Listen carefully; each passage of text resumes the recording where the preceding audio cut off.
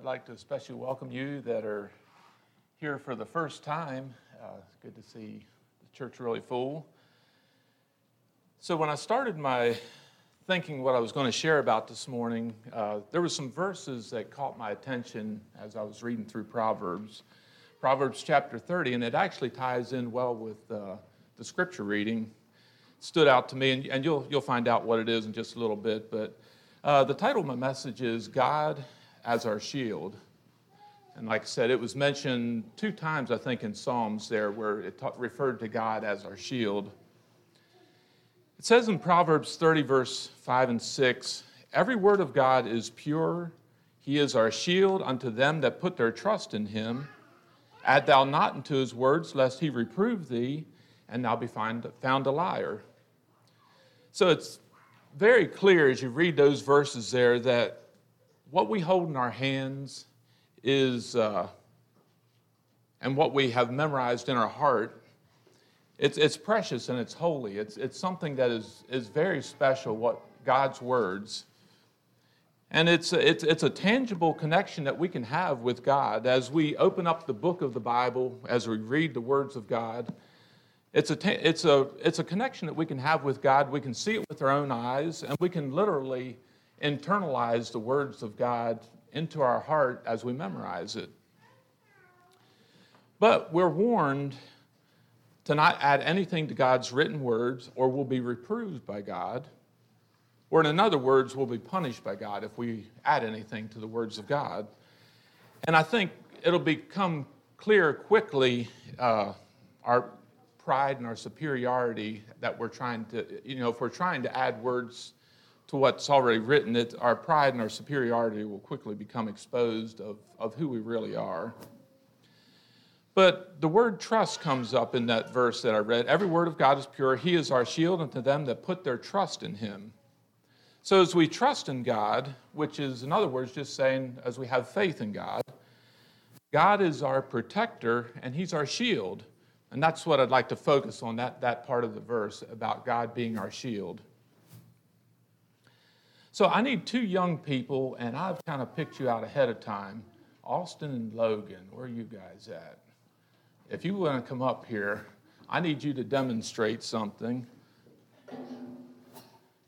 I'm going to let you have a shield. If you want to stand right over here, if you hold this just like this right here.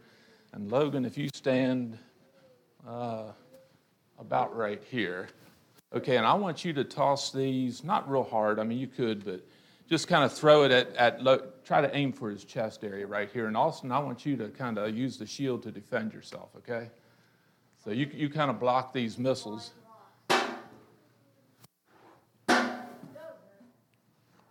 Okay, good job. Okay, you can lay it down there and we'll... Thank you, you can go back.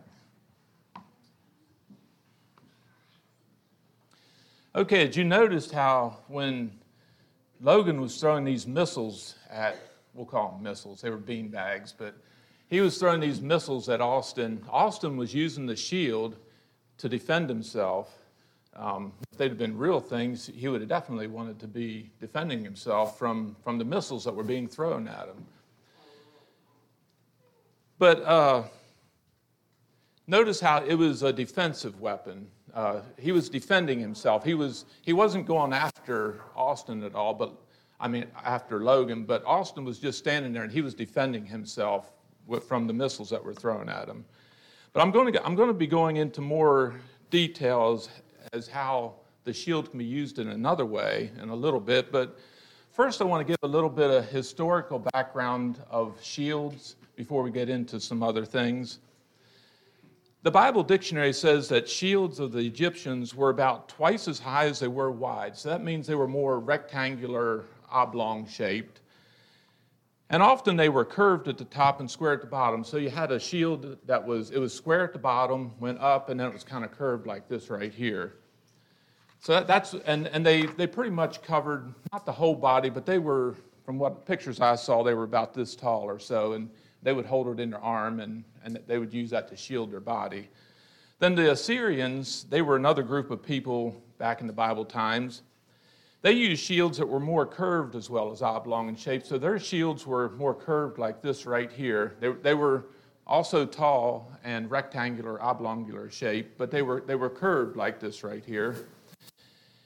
And they were to protect the combatant from the enemy. They were to protect the whole body.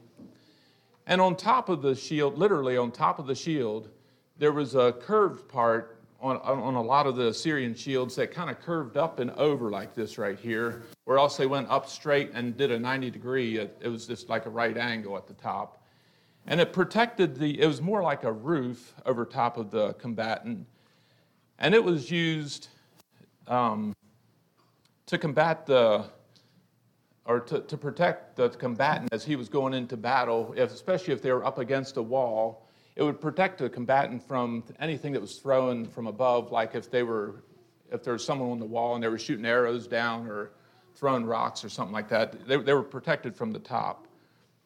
And sometimes the shields, they were put side by side, just like this, and they were used to form a wall. So as they were advancing, maybe in a siege or advancing together as an army, the people would go forward as a wall with the shields, all set up, and it would protect the people behind them also. And most shields, they were made out of a wood wicker frame that was covered by rawhide, and a lot of times they had the hair facing outward.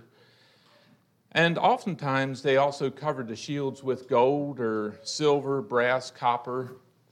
And then when the sun shone on them, it just created a real dazzling, brilliant effect. So, and I can't help but think that, and the Bible mentioned it one place, I didn't write it down, it talked about how their shields shone as, I forget how it was, as the sun, I think it said. But anyhow, I think they probably used that to their advantage and tried to see which way the sun was shining, and when they used these real bright shields.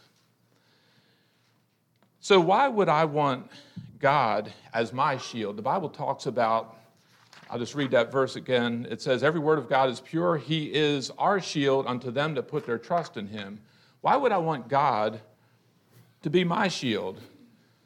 And I think the answer is obvious. Who better could protect us from what Satan throws at us on a daily basis than God? God is the best protector that we can have. He is our shield. And we know that God is a very effective shield because in Job, Satan complained to God in Job 1:10 that he complained that he couldn't touch Job because God had put a hedge of protection around Job and his house and all that he had. And in effect, God had put a shield around Job. But God in his sovereignty knew what Job could handle, and he pulled back that shield. And it says that he told Satan that he would pull back his protection for a while, just for a while, and he would let Satan get at Job's possessions and his children and that sort of thing. But he continued to have that shield over Job's life.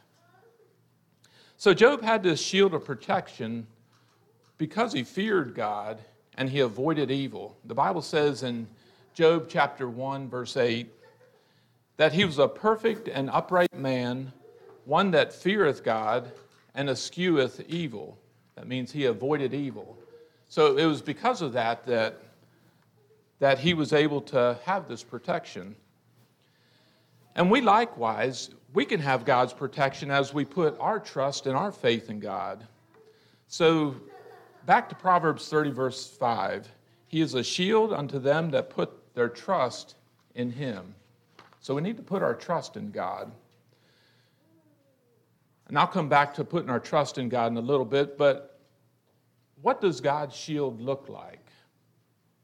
So as I thought about that question, what does God's shield look like? And I was in kind of for a big surprise of what God's shield looks like. It did look like what I expected, but there's another aspect about his shield that kind of surprised me. And I had to change my mental picture of how God uses his shield. So my picture of how God uses his shield for us was more along the lines of Matthew 23, verse 37, where God's protection of Jerusalem is depicted as a mother hen shielding her young chicks under her wings. And you all have probably seen that where a a mother hen, she kind of hunkers down and puts her feathers out, clucks, and the chicks come and run and get underneath her wings. It's a real good picture of how God protects us. And while it is true that God is our protector as a large shield, and nothing can get at us as long as we stay behind God's shield, God is that type of a shield. And there's verses that go along with that. Psalms 5, verse 12 says that for those that do righteously, God's favor will encompass them as with a shield. Encompass means that it's just going to be all around us. Once again, that's the picture you have of the mother hen with her chicks. It just encompasses the chicks, it just covers them. So my view of God as a protecting shield in a defensive way, it was correct and it is correct. It still is that way. But God's shield is more than that. God uses his shield to protect not only us in defense, but in offense as our deliverer. And that's the part that I was missing, and I'd like to share with you also. And I guess it shouldn't have surprised me, but when I looked up shield in the concordance and cross-referenced the word shield gives the idea that it's a buckler. Shield is actually used that way quite a few times when I looked it up in the Strong's Concordance. It kind of gives the idea that it's a buckler. And I had heard of the word buckler before, but I really didn't know what a buckler was. And so I had to look that up also. So I went to the Bible dictionary. And lo and behold, a buckler is a shield, but it's a small shield. It's not a big shield. And it was used in hand-to-hand combat. It was more for personal defense, I guess, but it was more of an offensive. It was used offensively. It was much lighter and much smaller. It was about, they say, 18 inches or smaller. So that's 18 inches right there. So you got a circle about this big. It would be smaller than the trash can lid that you were using. But so 18 inches is about this big. So a buckler is about this big or smaller, they said. So that's about what we're looking at when we think of a buckler. And it was used aggressively in combat, and like I said, in hand-to-hand combat. It was used to protect yourself, not only to protect this part of your arm, but also to protect yourself from the blows of your soldier. Like I said, you were hand-to-hand combat, so you had a sword in this hand and a buckler here, and the other person you're fighting was just right here. And so you were using this to defend yourself. He was coming, I don't know how he used a sword, but he was trying to get you with the sword, and you were protecting yourself with the buckler, the little shield. And like I said, the weight, it was a lot lighter, it didn't wear you out, and it was very effective it wasn't very effective in deflecting like spears, arrows, and things from a distance that were coming at you. It was more for close contact. So like I said, it was used in conjunction with a sword as an offensive weapon. It was part of the offensive gear. So when I read verses like in Proverbs 30, verse 5, it opened up a whole new perspective of God fighting for me with a buckler and a sword, and him being on the offensive, a deliverer. Think of God's shield as not only as a big shield, but as a little shield, and him delivering you, him going to battle for you and delivering you. So going back, I'm just going to read Proverbs 3, verse 5 again. Every word of God is pure. He is a shield, and in this place here, it is used as it refers, if I cross-referenced it there right, it's used referring back to a buckler. He is a shield unto them that put their trust in him. Psalms 3, verse 3. But thou, O Lord, art a shield for me. Then Psalms 115:9. O Israel, trust thou in the Lord. He is their help and their shield. So turn to Psalms 91, verses 1 to 4. I want to read those few verses.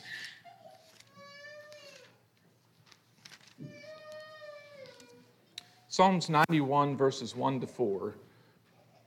very familiar verses. He that dwelleth in the secret place of the Most High shall abide under the shadow of the Almighty. I will say to the Lord, He is my refuge, He is my fortress, my God, in whom will I trust? All pictures of a shield there. Surely He shall deliver thee from the snare of the fowler, and from the noisome pestilence. He shall cover thee with His feathers, and under His wings shalt thou trust. His truth shall be thy shield and buckler. So it's referring there to a shield and a buckler.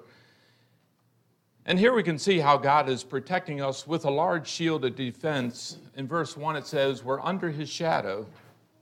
And then He's depicted as a fortress in verse 2. Again, I look at that as more of the defensive fortress as a defensive structure. And that's more of a big shield. And then in verse 4, and He's depicted as a mother hen again, as a, we can get under the mother hen. He protects us like a mother hen. And that's the way I always picture God, as a defensive shield.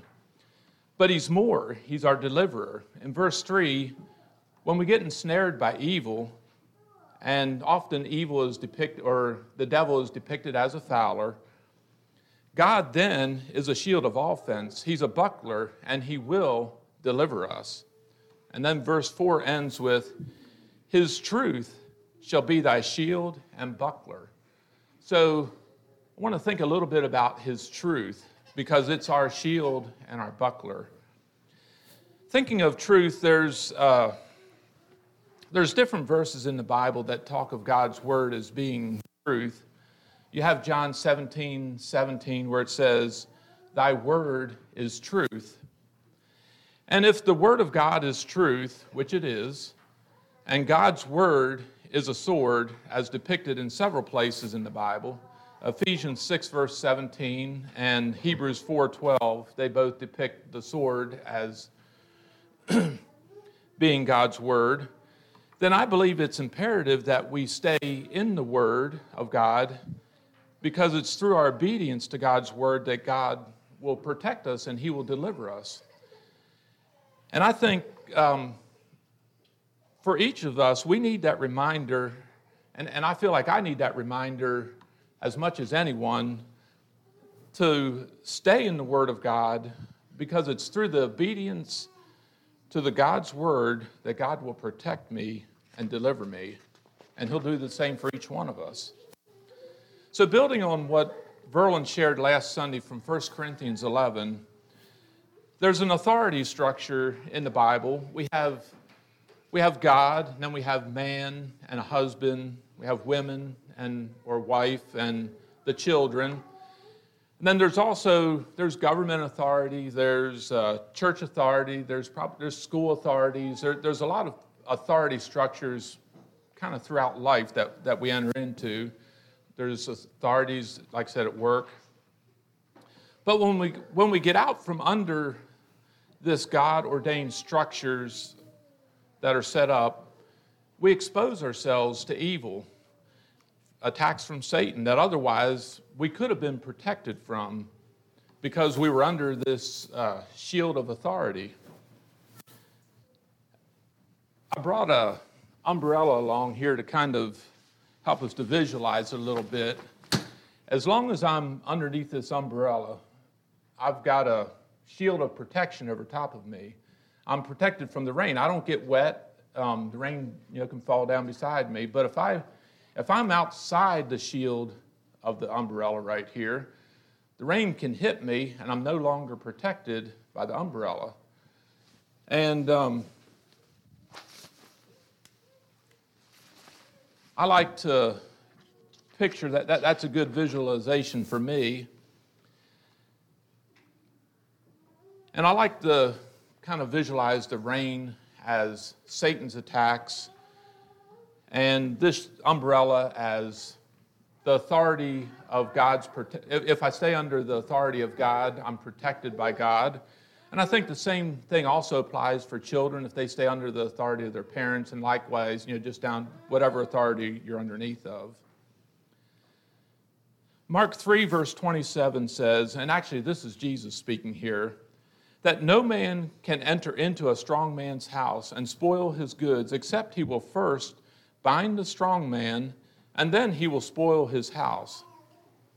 So there's an authority structure there. You have the strong man, that's the authority. As long as you stay in the house with the strong man, you're protected. But if the strong man is taken out, then you're no longer protected. So we have to trust our authority, back to trust. We have to trust the Word of God. We have to have faith. Psalms 18:30 says that God is a buckler, and it uses the word buckler there. Psalms 18:30 says, God is a buckler to all those that trust in Him. That's faith. Faith is so important on our part. We're told in Ephesians 6, verse 16, you're familiar with the different symbols of the helmet of salvation, and then we have the sword of the Spirit, and we also have the shield of faith. To put on the shield of faith, and this is not a buckler. When I looked this up, it was compared to a large shield, and it was compared to the size of a door. So it was a large shield that in Ephesians 6 there, from the way I understood it. So our faith and trust in God, as we have faith, as we have trust in God, in His Word, it will shield us from attacks from Satan. And I'd like to close with two promises, two verses in Psalms 34, verse 7. I'll read, I've got that one written down here. The angel of the Lord encampeth round about them that fear Him, and He delivereth him. The angel of the Lord encampeth round about them. There's a shield, there's a protection around those people that fear Him, and then He will deliver them. Psalms 125, verses 1 and 2, and I'll close with that. They that trust in the Lord, have faith in the Lord, shall be as Mount Zion, which cannot be removed, but abideth forever. As the mountains are round about Jerusalem, picture mountains all round about Jerusalem, so the Lord is round about His people from henceforth even forever.